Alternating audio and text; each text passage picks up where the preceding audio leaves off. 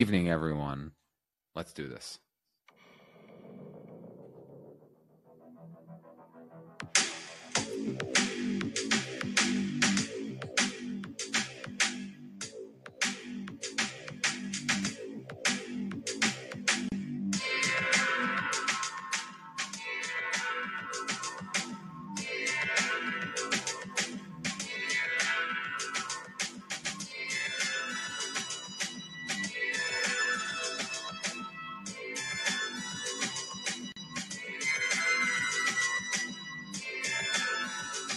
Good evening, everyone. Hello, Jen. Hey, Noam. How you doing? All right. I mean, I'm not that all right, but we're not gonna discuss the causes for that.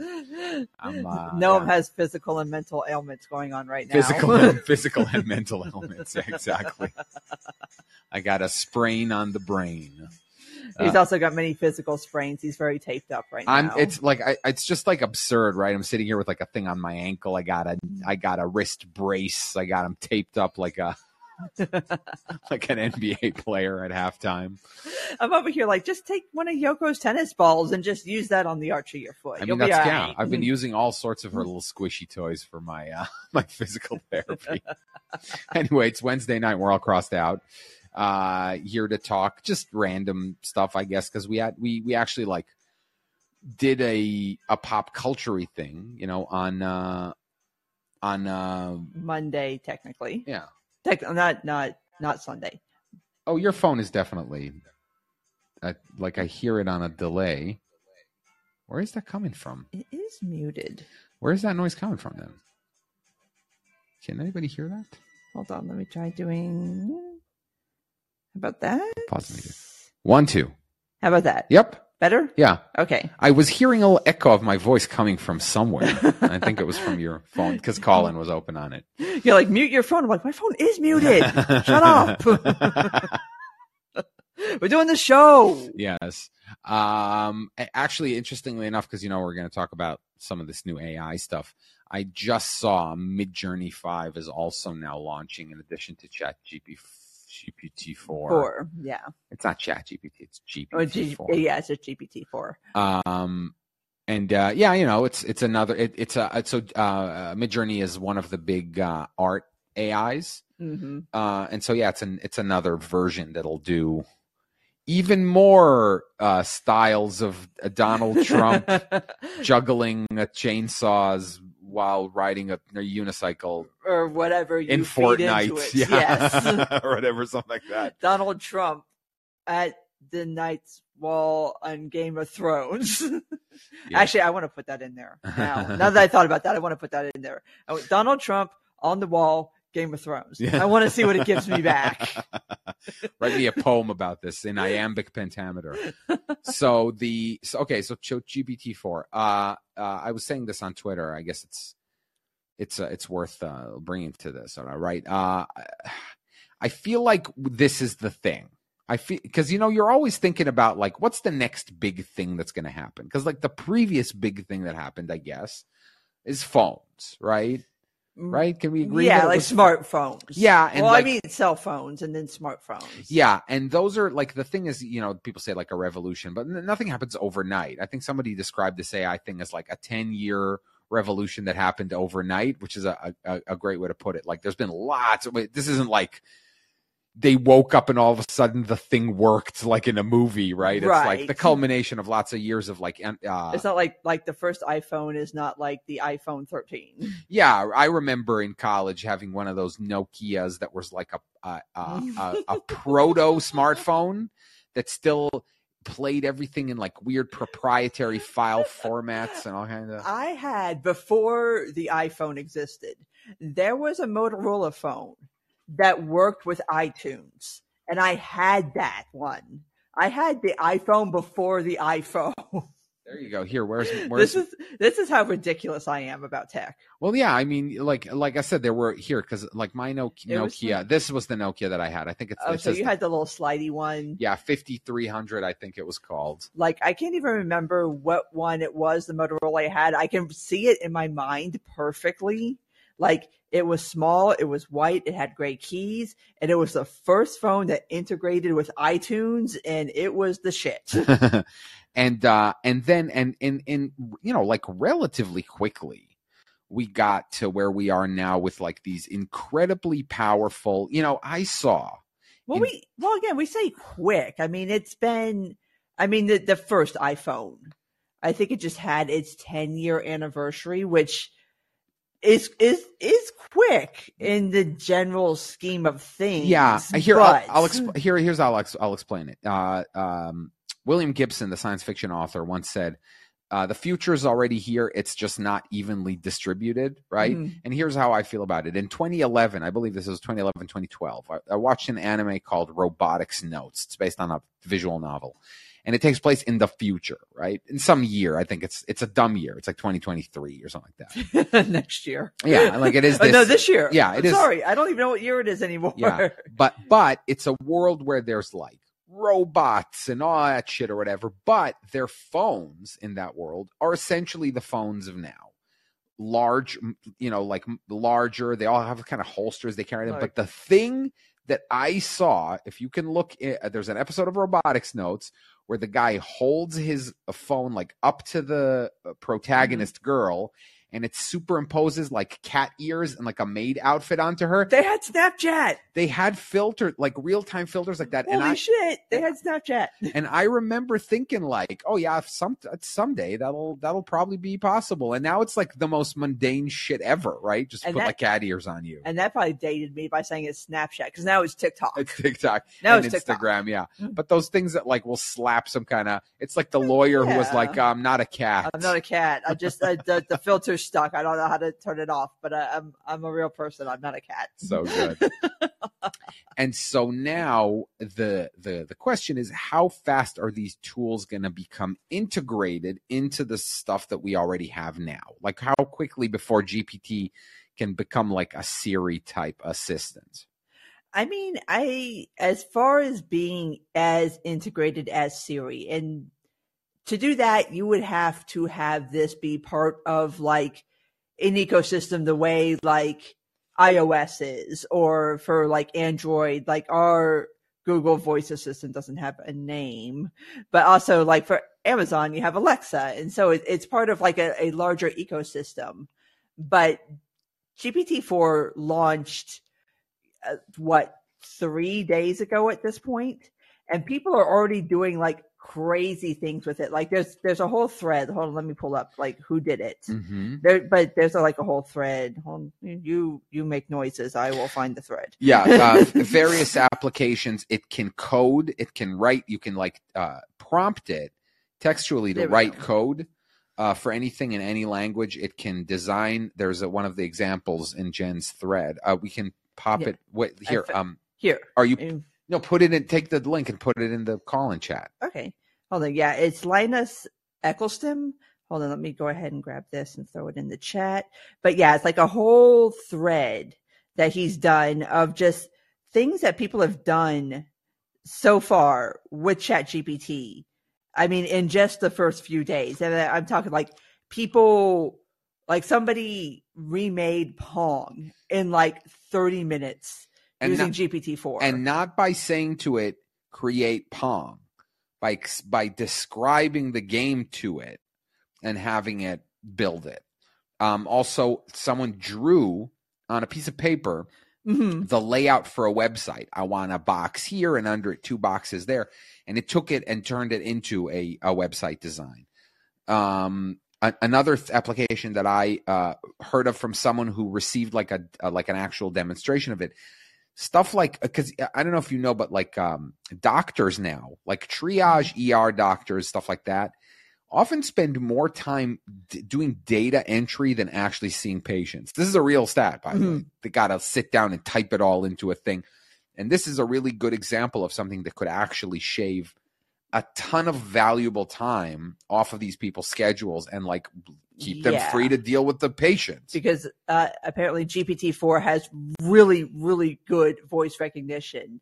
And even like the guy who runs, Do Not Pay, it's like a whole like thing about like, suing people and stuff. But anyway, he developed kind of like a bot-ish sort of thing for people who want to report robocalls, because like if you're on the do not call list, you're not supposed to get robocalls, and if you get robocalls, you're supposed to be able to sue the people that give you robocalls. So he built a thing where like, okay, if you get a robocall, you can plug this in here, it'll transcribe the call and then build the actual like form for the lawsuit, and then you can file it. And it's like, it's crazy kind of the things that you can do, even from like, not even just like, things like making Pong or like recreating video games or whatever, but like actual real world applications, like stuff like that. Like you can like literally, like if you wanted to sue somebody who robocalled you, you could literally do this with like 2 clicks now. Yeah. And another, back to the medical application. Mm-hmm. For example, if you have a large medical file, mm-hmm. It's becoming very good at, like, for example, let's say you're a neurologist, okay? Mm-hmm. And somebody comes to you who's seen 17 other doctors, and they have a file that's this thick. I'm doing chunky. Yeah, chunky. I'm doing coming. I'm doing the thick thing with my fingers. You see him with the file, and you're like, oh Lord. Yeah, it can filter out the data that's relevant to a neurologist specifically out of this like mountain of data. The thing that I'm interested in, the thing that I would love to have an assistant that's able to do is, for example, you could say to it, because like take Baseball Reference, for example. That's just an example of something where all the raw data is out there. You can see every score of every game, every box score. You can see the progress. It's all online. There's like a website, Baseball Reference. To say to an AI assistant like that, hey, how many games in 2014 had more than 12 runs but were in a blowout or something like that, mm-hmm. and have it quickly crunch that data for you, cross-reference data, for example. That's the kind of stuff that would really make an assistant like that super good. Like I was driving to New York from DC one time, and I was trying to figure out in the car using Siri whether or not the Jets or the Giants were playing at home. Because if they were, then I was going to run into traffic. And I could not prompt it to do that. All it could do was tell me that they were playing that day against the Dolphins, but not mm-hmm. where, right? It didn't know what I meant. But also like kind of a funny dark side of the AI story that came out. And this kind of flew under a lot of people's radars because like it's gray zone, which if you don't know gray zone, it's a site. Basically, it's like one of those, it's anti-war, but it's actually just anti-US, whatever, nefarious kind of like financing and everything. But anyway, so somebody wrote an article about the Navalny documentary, which won an Oscar, and that's why it prompted this piece. And she used a chatbot to do her research, and it returned results that were not like just like fake, but like fake. Like it returned, like she was asking questions about like, okay, like about Navalny's, Novichok incident and stuff like that. And so it returned a link, like an actual link to a Guardian, well, what was supposed to be a Guardian piece from 2014, which obviously is incorrect because Navalny was poisoned in 2020. So clearly there could not be a piece in 2014 about this, but it returned this and she put it in the piece. And so many people like there's been several threads, like kind of going through this piece and looking at it and being like, okay, everything that she's linked to, like we found how she found it, but it's all like fake. So I'm very curious about that because like the whole thing and the whole kind of like downing of GPT is that, okay, it's basically just a super fancy search engine. It's not, it doesn't have its own like thoughts and free will and stuff like that. It's just like, it pulls things off the internet that it finds. And I'm like, okay, so how the fuck did it just find things, not necessarily GPT-4, but how did AI just find things that don't even exist? Right. I can't find this tweet. It's clearly not in this thread. It's in a different thread about the things that you just described, that it will spit back extremely confidently worded things that are just totally made up. Right. And if you don't know, then like, of course you're like, if you're like an idiot writing for the fucking Gray Zone because you want to write a piece like shitting on the Navalny documentary that won an Oscar, you're not going to ask questions. You're going to be like, oh, okay. And I'm going to link to all these things, not even knowing like, if this is even like legitimate. Right. And in the GPT-4 trailer, that they put out announcement video. Exactly we make it sound like it's like a TV show. Yeah, coming soon. GPT-4. In a world where AI controls you. On HBO. Yeah. They said something it's like cordyceps, but it's AI. One of the benefits that they wrote was that they're making it safer or something like that. And people are very wary of this word. But think about it like this, like Jen said. You know, like what if, because you could say to it, like, write an article about why Navalny wasn't poisoned or whatever, and it will confidently write that, in the same way that like in a law school debate, if those even still happen. I don't think so. I don't think those are allowed anymore. Yeah, exactly. Like you're assigned. You just yell, we're allowed. you just yell. Just yell until they go away. Don't let the speaker try. Exactly. Yeah, like you're assigned a position you might not agree with, and you still have to argue it. Like that's right. The point. Back in olden days, for you youngin' people, this is how debate class used to work. Yeah, pretty much. And I don't know what's going on, because of this whole Stanford law school. Yeah, it's a whole nother conversation. But yeah. But yeah, I mean, to your point, like there's already been situations and it's already becoming like a thing on the college level, and I'm sure soon on the high school level, of teachers, professors having to learn how to suss out if an essay was written by a chatbot versus the actual student. And I mean, that is the downside to this sort of tech. And I mean, it also kind of reminds me of like people who bitch about Wikipedia and online sources, God, like 10 years ago. But I mean, at least then you had to like go look for things. And now it's like, okay, I just put it in ChatGPT and they'll just make me an essay. But it's like they're easy to spot if you know what you're looking for.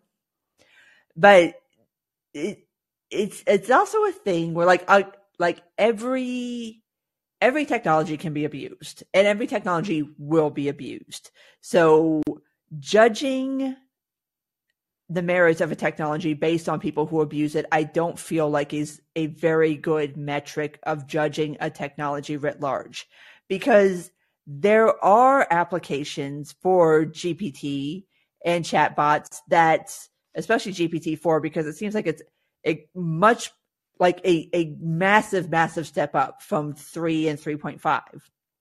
So you have the possibility to do things that can be extremely beneficial. And it kind of cracked me up. I saw a story the other day, like now it's kind of becoming more acceptable to use like GPT and chatbots as far as like doing physical / mental health sort of assessments and things like that. And there was not even 6 months ago, there was a study conducted along these same lines. And the reason people had a problem with it is because it was a double-blind study. So the people participating were not notified whether they were speaking to like a real person or a chatbot. But the idea was to determine whether or not a chatbot for mental health issues could produce the same results as a human being, like actual like chat therapy.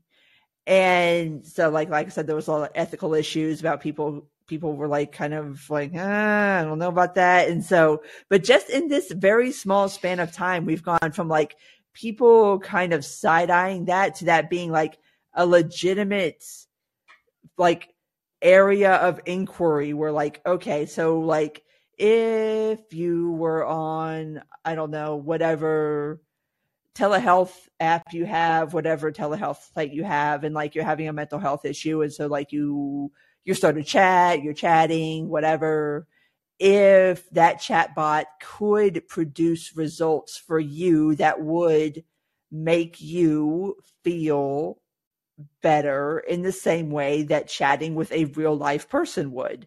And that is kind of getting into uncanny valley shit. I'm not going to lie. Like, not knowing if you're talking to a real person or a chatbot, especially in situations like that. Like, yeah, that's a little iffy, but now it's becoming a thing where people are like actually wanting to investigate that. Yeah. And I do think that if you want to talk about the ethics of AI, I do think that like rule number one with this stuff should always be that you should always know the thing you're dealing with isn't real. Now, you know, they already kind of do this on a very sly level. You know, when you call this someplace and they have a robocall assistant, and they're like, please tell me your social security number, and you tell it, and then she goes like, okay, and you're like, yeah, like the faux typing going on, clickety clacking on a keyboard. Comcast does that shit. So it's like, come on, who are you fooling? Like, you're not a real person. You're not typing on the keyboard. Yeah, it's like a video game where you get like in an elevator, and the elevator's like going and going. You're like, is this a load screen?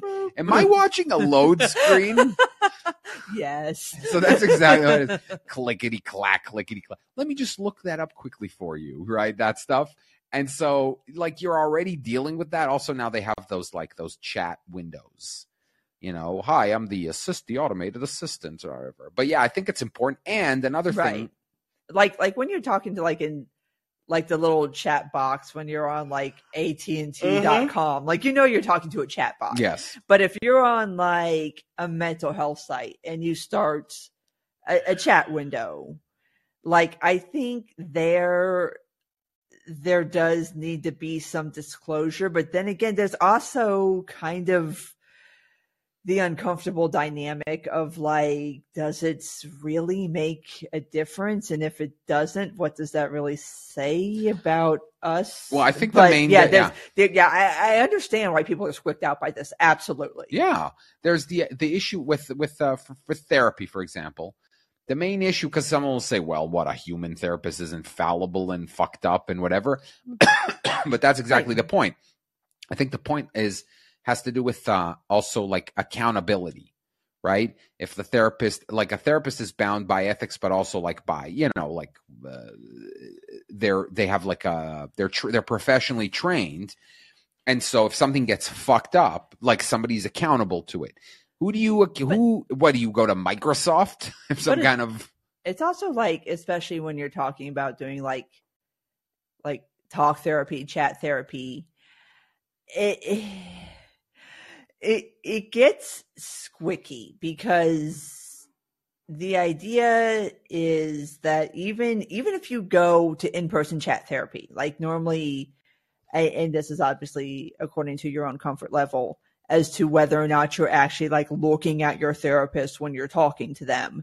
But you know you're talking to an actual person that exists in an actual room. Like, you're two people that like literally exist. Mm-hmm. And so I understand where people get squicked out by this, but I'm also of a mind where I'm like, if it's a situation where somebody just needs somebody / something to talk to, and it's kind of humanistic in a way, like, I know this gets into some very, very gray areas. Well, you're saying it gives an option to people who have no other option, right? Right. Like, if you've got, like, if you really like genuinely need to talk to somebody, and it's like,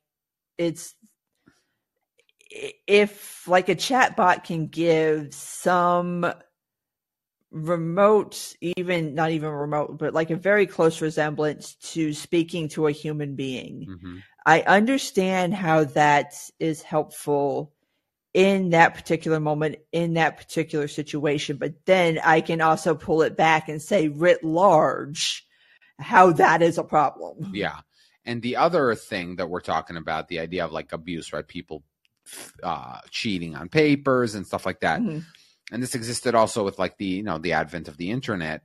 The thing that people don't remember is that as these tools become more sophisticated, like to fraud, right, they also become more sophisticated in spotting it. Exactly. Because before, with the previous generation, there was a tool that pretty easily could tell, I don't know how, but it could pretty easily tell if something was if a text was AI generated or not. That's an interesting, it's like an arms race, right? Between the capabilities and the ability to recognize who's doing it. Right. And that's why on that level, I don't worry about AI, because I was born in 1981. I've been through this enough times to know that like every time there's an innovation that everybody's like, oh God, everybody's going to be able to cheat on everything. Like the other half progresses to be able to recognize it. And then, like you said, it becomes an arms race, and then the next thing comes along, and then the next thing, the next thing, and the next thing.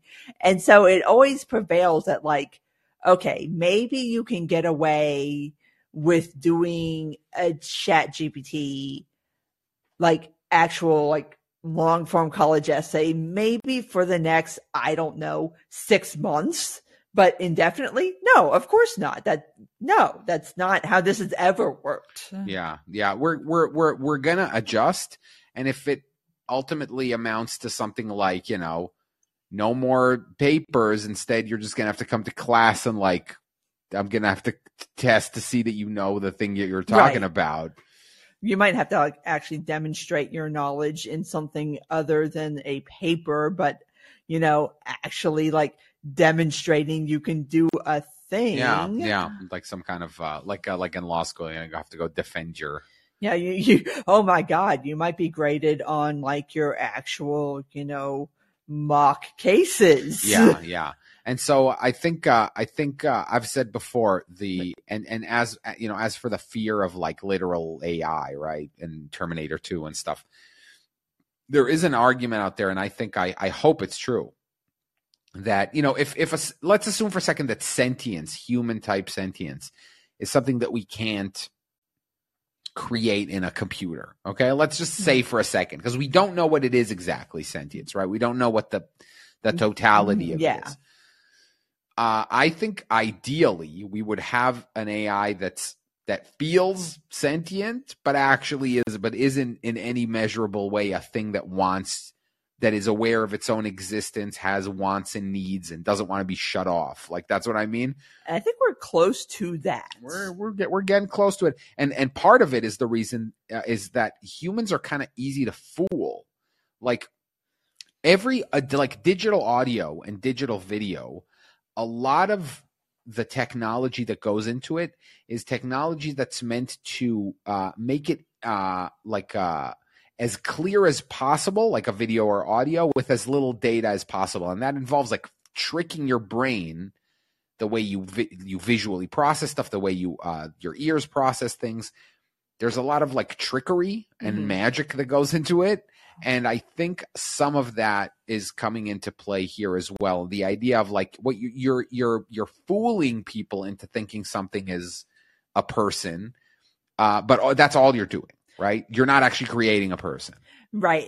And the conversation has come up that like, especially like given the Gray Zone article and everything like that, is like, okay, what does this do for the propagation of mis/disinformation in media and social media? And my biggest hope, I mean, and this is me being completely utopianistic, I'm not going to lie, is that, okay, if it becomes a situation where everybody is aware that AI can create a video, an article, a picture, or whatever, that will finally be the point where everybody starts looking at things with an actual genuinely critical eye to see if something is real or fake. And when I say an actual genuinely critical eye, I don't mean this like tribalistic shit where we have now, where people like look at something like, oh, it's fake.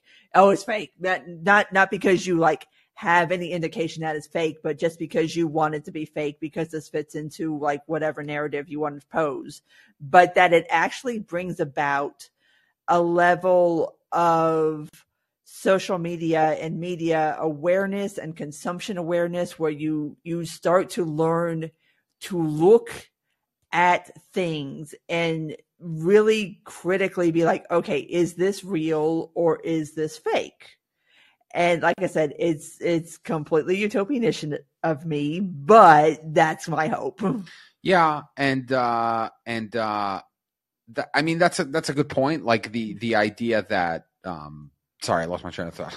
But yeah, but like I was saying, like, okay, like, and this feeds into like a lot of things that I think about a lot, especially about social media and this, like, things on TikTok, things on Instagram, things on Twitter, and how so much of it is like fake. And I'm using air quotes here. And when I say fake, it's like, it's not like AI generated, not like that, but like where everything about it has been altered and airbrushed and filtered to a certain degree where it's, I mean, there's not, to me, a lot of daylight between somebody like airbrushing and photoshopping the shit out of an Instagram photo and somebody using the bold glamour filter on TikTok. Like, to me, there's not a lot of daylight in between those two things. No, they're sort of the same. They're kind of the same thing. Yeah. And they're both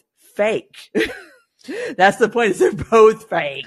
And I said for years that I think an important tool that might emerge is some kind of tool that lets companies understand the authenticity of an outrage cycle, right? Does this represent something that could actually hurt our business and stuff like that? And actually with like more powerful AI tools like that, you could actually get some kind of... That's very interesting. Yeah, some kind of analysis that'll say to you like... Right, out of, like, if you fed it into like an AI and they'd be like, out of 130 million Twitter accounts, 267 of them are talking about this thing. Yeah, or something like that. Or there's a few like hugely viral negative tweets about us, but they're being driven by the same kind of segment of accounts. There's a lot of other tweets and stuff that's positive, like to kind of give you, and that in that same way, like AI identifier tools. Yeah, there you go. That's an interesting. I haven't thought about that actually. I've been yearning for that thing for like 10 years because I was like, because that's what always the response to every outrage cycle. Because the one that stands out, it's definitely not the first one, but Jack Cafferty, I believe, on CNN once called the Chinese government thugs, and by once I mean 2007 or something like that. I mean, first off, objectively true. And there were no lies. There were protests outside of CNN calling to fire him, and they didn't. CNN was like, nope, and the outrage went away. And I remember at the time, a lot of people were like, "See, you just gotta ignore it for a few days," and like people calmed down. And that was before outrage cycles became what they are now. This is like in the good old days. Yeah, when people. Back in the good old days, when we all had perspective. Yeah, see, it was in 2008. Thank you, JD. China demands apology from Cafferty. He called them goons and thugs and said that their products were junk. Where's the lie? But also, like, where's more people on CNN saying fun shit like that? Where did that go? Like, what were y'all protesting? Like, point to me where the lie took place. Well, I think at the time it was actually like, people who are like loyal to the Chinese government, they sent to kind of picket outside CNN. Yeah, that was what it was. But again, that's also a thing that we have on social media. Yeah, oh yeah, you're absolutely right. And there it was like 50 people outside of CNN's headquarters or something like that. And you're right, here all of a sudden you have 100,000 retweets. Are they organic? Are they foreign? Are they trolls? Mm-hmm. And so here we go. And so maybe now some people will be able to have the kind of tools to at least get an idea of like do an analysis if this is something that's like, okay, like maybe this is genuine, or if this is just like everybody's being stupid on the internet. Risk assessment AI. You wake up in the morning and you're like, risk assessment. We don't do that anymore. Has Justine landed yet? You open your phone. You're like, how's the outrage cycle going? Assistant, right? Jeeves or whatever. But I mean, I wouldn't mind if we got to that point, because like outrage cycles are stupid and dumb, and this kind of leads into our next topic. Perfect. Oddly enough, but like it's like everybody overreacts in the moment, and I don't understand how in 2023 people still buy into this bullshit. Like I don't get it. I don't get it. Yeah. Okay, so we were going to talk about Lachlan Markey's apology. Lachlan Markey. We're not friends. Are y'all friends? Yes, I mean friends. I know him. Sure. You've met him. Sure. We've had beers together. Always like, full disclosure here. Yeah. Oh no, not very nice guy. Like we make fun of him that he's Antifa or whatever. He used to be more kind of right wing. He was at Free Beacon, and now he's at, I can't remember where. I think he's Daily Beast. Okay, yeah, some place that's more sort of more liberal, and like the joke is that people call him that he's Antifa. They say right. Lachlan is Antifa. Anyway, I believe his tweet was in response to an article in National Review about the best songs of this century. I've got it pulled up. I will quote it for y'all. Okay. Because this is the most basic shit of life. Oh, right, but hold on. So, I will go harder. Right, and so the point was that I believe that it was Dan, baseball, whatever, what's he called? No, Baseball Crank. Baseball Crank. Dan McLaughlin. Thank you. Said that Seven Nation Army was either like one of the best or like had the best riff, almost something like that. So, okay. and in response to this whole thing, Lachlan said the following. Okay, so the original tweet that Lachlan was replying to was from National Review, which is Seven Nation Army has a strong case to be considered the best song of the century thus far, from Dan McLaughlin. Okay, Lachlan replied, and I co-sign, the tragedy of the White Stripes is how great they would have been if they with a half decent drummer. Yeah, I've heard all the it's the carefully crafted sound, man, takes. I'm sorry, Meg White, it was terrible, and no band is better for having shitty percussion.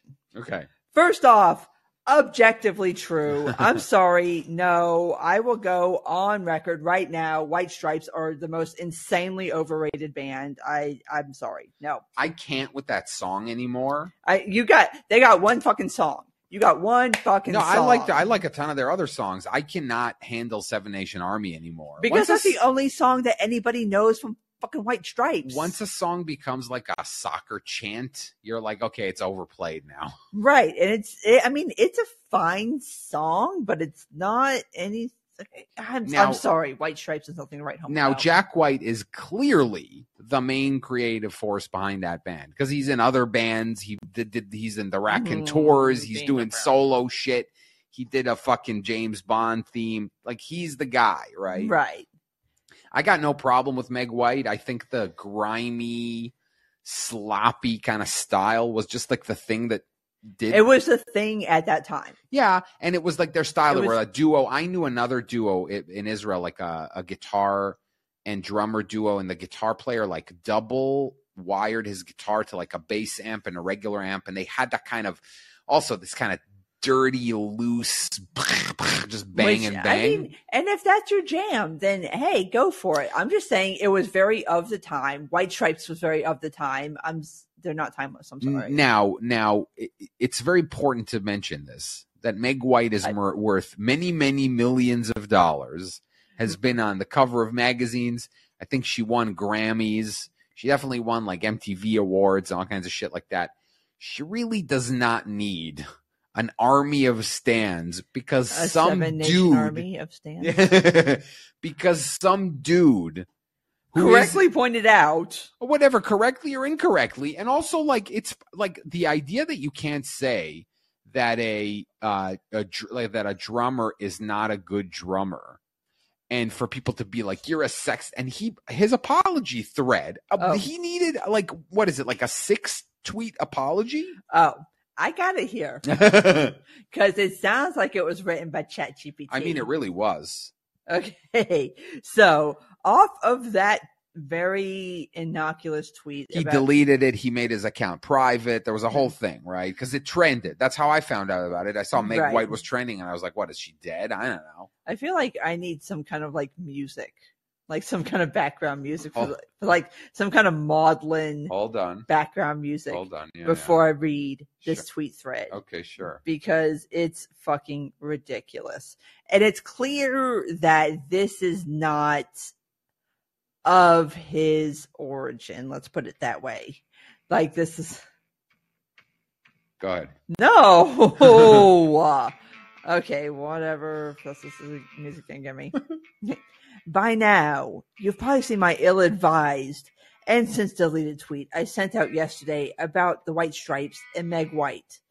It was an over-the-top take on TWS and White as a drummer, and was, let's face it, just truly awful in every way. Petty, obnoxious, just plain wrong. A lot of people now have weighed in, both on my nasty and totally unjustified tone, and on the merits, pointing out it's simply untrue. Guess what? They're right. It was a terrible, mean thing to say. And also just, wrong. And I deeply regret saying it. And not just because of the completely justified backlash, but because I actually don't really believe it. I love TWS, percussion included. I don't know if Meg White herself saw that tweet. I hope not, because I imagine it wouldn't feel great to see a stranger dumping on you like that. So to Meg White, I am sorry. Really. And to who I think are disproportionately subject, hold on, wait a minute, I skipped the line. Really. And to women in the music business generally, who I think are disproportionately subject to this sort of shit. I am sorry to have fed that as well. I'm really going to try to be more thoughtful in the future, both on here and off. I've been thinking to myself, as all this, again, completely justified, hate comes in over the last 24 hours. Why did I actually write that? It's not what I really think. And I like to think that I'm not the asshole it made me out to be, or at least I try not to be. I think the answer, in part, is that sort of vicious sniping that sometimes we, us online folks, tend to reward with eyes and clicks. And I think I got caught up in that implicit incentive structure with a needlessly inflammatory, downright mean, and importantly, false take. Shut the fuck up! The shut the fuck up was me. Come on, Jen, let's go. Here it goes. It's kicking in. Fuck it. Miss me. I will never. Fight me. Fight me on the internet. The White Stripes are overrated. Meg White is not a great drummer. I swear to God, if you ever catch my ass giving a long ass fucking soliloquy apologizing for some take that I made, no, y'all need to flame me. Now, flame me. Yes, I will deserve it.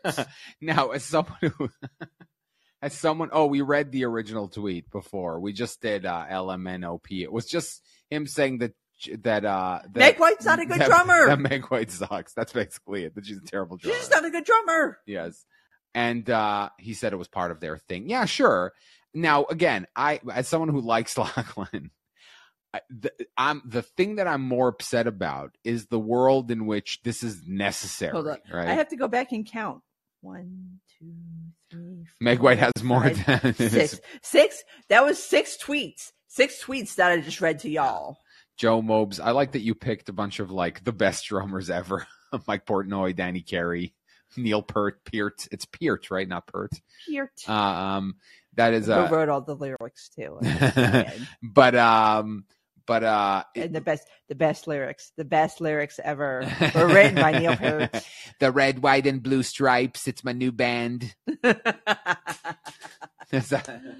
He wrote the best lyrics ever. Da- Not Geddy Lee. Not Geddy Lee. Sorry. So the world in which that's necessary is a fucked up world. I will never. No, I'm sorry. And this is something I have thought about in relation to myself and in relation to us and this pod and everything that we create. Like, I understand. I understand that if we were different people and we positioned ourselves differently, we could be much more popular. But fuck you if you think I am ever going to go into a situation where I need to launch into a 6-tweet soliloquy over an opinion that is objectively true. No, I will never. And even if it wasn't objectively true, like I said, we're talking about a multi-millionaire, multi-award winning. Who fucking cares if he thinks she's bad? Like, you know what I mean? What is he, the president of music, that it's important that he thinks she's bad? And also the idea that it's sexist to say she's a bad drummer is just so fucking ridiculous. No, man. I mean, and that's what pisses me off about this. Like, it's like a whole fucking soliloquy explaining like why you think your opinion was wrong. Like, no, your opinion wasn't wrong to begin with because it's your opinion. Like, if you don't like white stripes, I don't like white stripes. It's not something that you gotta fucking apologize for. It's been a meme for like 50 years that Ringo Starr's not a good drummer. That's also not true, actually. But like when I was a kid, I remember like the meme about Ringo Starr being a shit drummer. Like, it's not because she's a woman, for fuck's sake. Go listen to like Sheila E. or whatever, some other. There's plenty of women drummers who fucking slay, right? Mm-hmm. The drummer for Bandmaid or for I don't know who. But and I also don't know if that apology was prompted by like where he worked or someone in his environment. It feels extremely prompted, and that's why I kind of like link these two things together, because it feels like a Chat GPT apology. Like, it says all of the words. It's just like, because again, it's totally possible. It's happened to me for sure, where you do regret something that you said, right? I apologized to someone after fighting with them, someone who's a friend of mine. We got into a fight about the Ukraine air raid siren thing. Mm-hmm. And I said some shit about him, and he said some shit about me, and we felt bad, and we apologized. But did you bust back like a 6 tweets? Right, and I didn't. And the fact that he was like, "I love Meg White's drumming. I meant it. I'm like, sorry to all women in music." I don't know. Basically saying like, okay, my original tweet, I was totally lying. I love Meg White's drumming. Like, no, you said what you said, and it's cool. Like, it's fine what you said. Bleep bloop, I love Meg White. I'm just like, what the fuck is this? And I always say that like and who went to war for Meg White? Like, I kind of missed this controversy because I was like... Well, a lot of people were like, oh, he's right-wing, and a lot of people were like, he's sexist, right, or whatever. And then, I don't know how this shit starts sometimes. I see, like, and this is one of those things where, like, I missed the whole thing because, like, I was taking... not like time away from Twitter, like whatever, like that sounds bougie. I literally was just like, you know what? I'm taking a couple of hours to go just like bliss out and go do some other shit. And this shit popped off. Yeah. There's always a thing, right? You miss a thing. I didn't know Hassan's fans were going to wish me death because I told some like random joke about him and he responded dryly like he really didn't give a shit. And his fans were like, fuck you. You murdered children in the Israeli military. And I was like, really? Like, I saw your tweet about this where you were talking about, like, Meg White can't play the glockenspiel. I'm like, the sousaphone. Like, I don't even know what's going on, and I don't care because I'm trying to, like, be in a different hedspace right now. Yeah.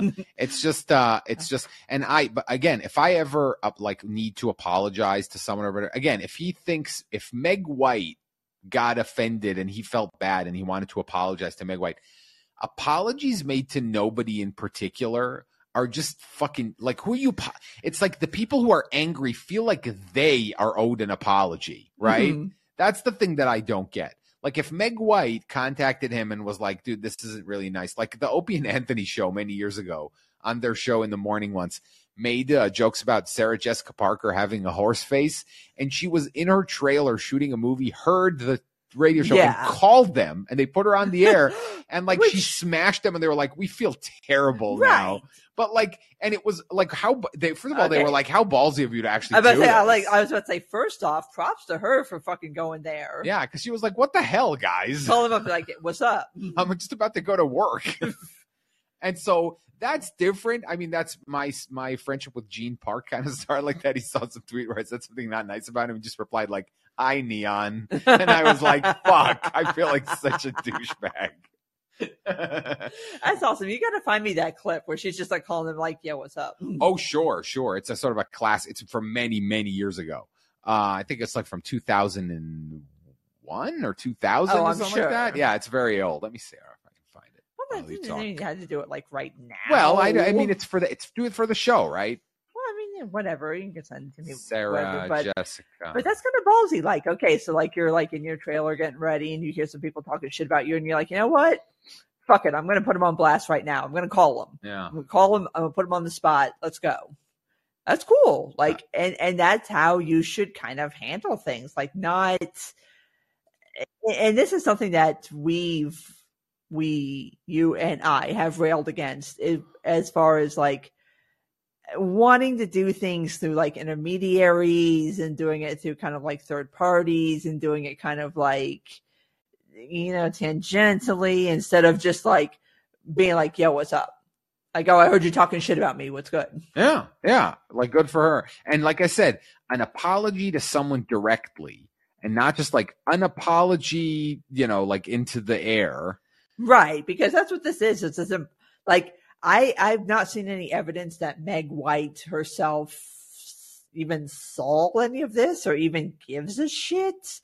I would imagine not, because she's busy living like her Meg White life. And so, like, what is this? What are you even apologizing to? This is like, I don't even like. This is it's one of those pro forma corporate apologies. Like there's no way Lachlan came to this by himself. This was something that his editors and his bosses were like, listen, you need to issue an apology because people are mad on the internet. So you need to go like apologize and say that you didn't mean what you said. And Ben Dreyfuss like kind of made fun of him, but Ben Dreyfuss also knows him, so it was like done in a way like that. And Ben Dreyfuss has recently like carved out a niche saying exactly these kinds of things and just like sitting back and watching people go fucking nuts. I think he said something about, what was it, about people who ride horses or something like that? He was like, everyone who rides horses is an idiot. Oh, no, it's ballroom dancing. No, right? The famous one was like fat women. Oh, no, but like I think recently he said something like everybody who does ballroom dancing is an idiot or something like that. I'm sure, yeah, because that's Ben. And I mean, and I thought he can say that from a position of being kind of like Hollywood royalty-ish, where like you've probably interacted with a bunch of people who have done like shit like ballroom dancing, where you can be like, okay, these people are full of shit. Yeah, I don't know. There's a lot of that going on, and it just like I said, I don't get. That's why his commentary is funny, because he's Ben Dreyfuss. Yes, yeah. Well, another person that I used to be like really adversarial with, and now we're kind of buddies. I didn't know he had one eye. Oh, you didn't? No. Yeah. Oh, he's been very open about it. Yeah, I mean, whatever. The other eye is a glass eye. Yeah. Like, did a shark eat it? No, it was like a genetic deformity. Oh, wow. Okay. See, I don't know, because he was talking about how his Oculus headset actually worked even though he has one eye. That's interesting. Right. Yeah. It was like he, as a baby, he lost. No wonder his takes are so shallow. He doesn't have depth perception. Oh my God. I'm sure he would have appreciated this joke. I'm sure Ben would have been offended by that one. You're like, oh, excuse me, sir, that's too far.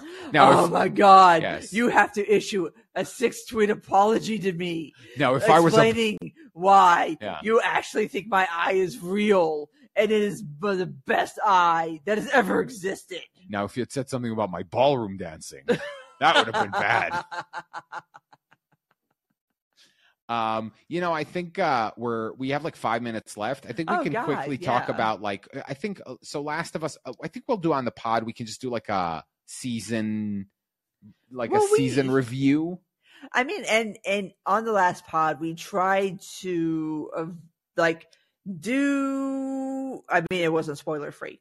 We preempted that so that you guys would know if you didn't want to hear spoilers. Oh, I guess we did of the season finale of The Last of Us. Yeah, or maybe just because I was going to talk a little bit about that because we talked about no spoilers, but a certain big thing that's supposed to that happens in the second game, and it turns out that they are, or at least have said that the second game is going to be adapted into multiple seasons. And I mean, it's supposed to be.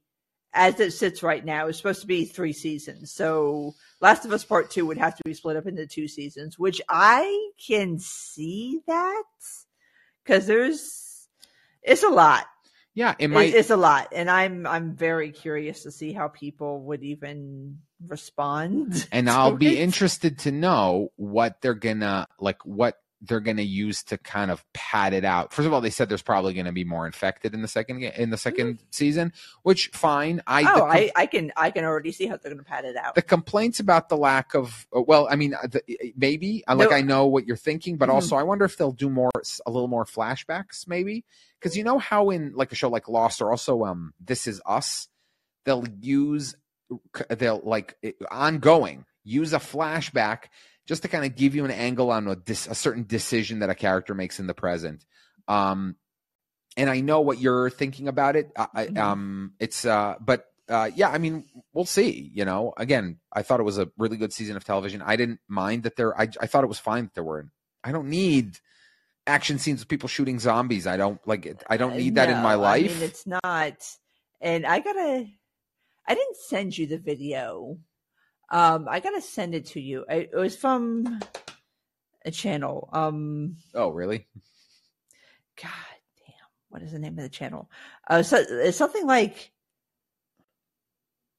stories of old or stories like that of old, where they were talking about not necessarily just about The Last of Us, but about and this is why I asked you about Station 11.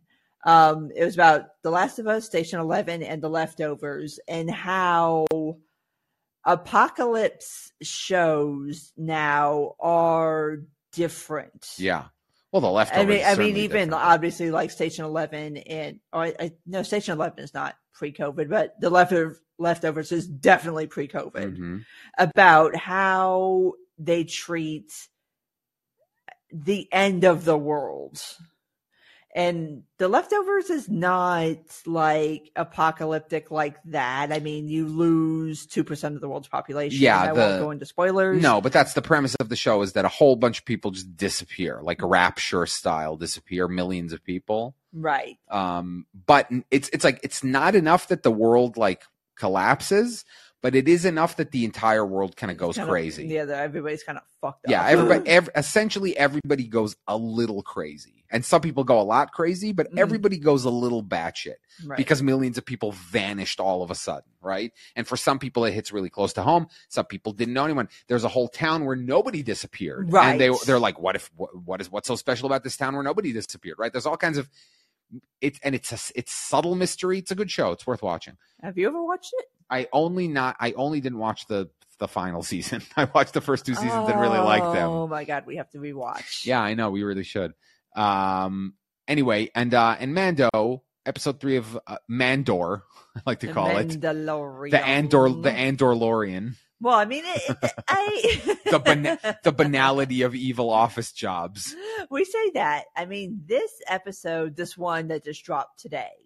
I see what you're saying when you say it has very Andor aspects, because it is very much an exploration. I mean, we start off with Din Djarin and Bo-Katan and Grogu doing stuff. I mean, they start literally where the last episode ends, where like they literally like got out of the living waters and now they're on the steps. It's like, oh shit.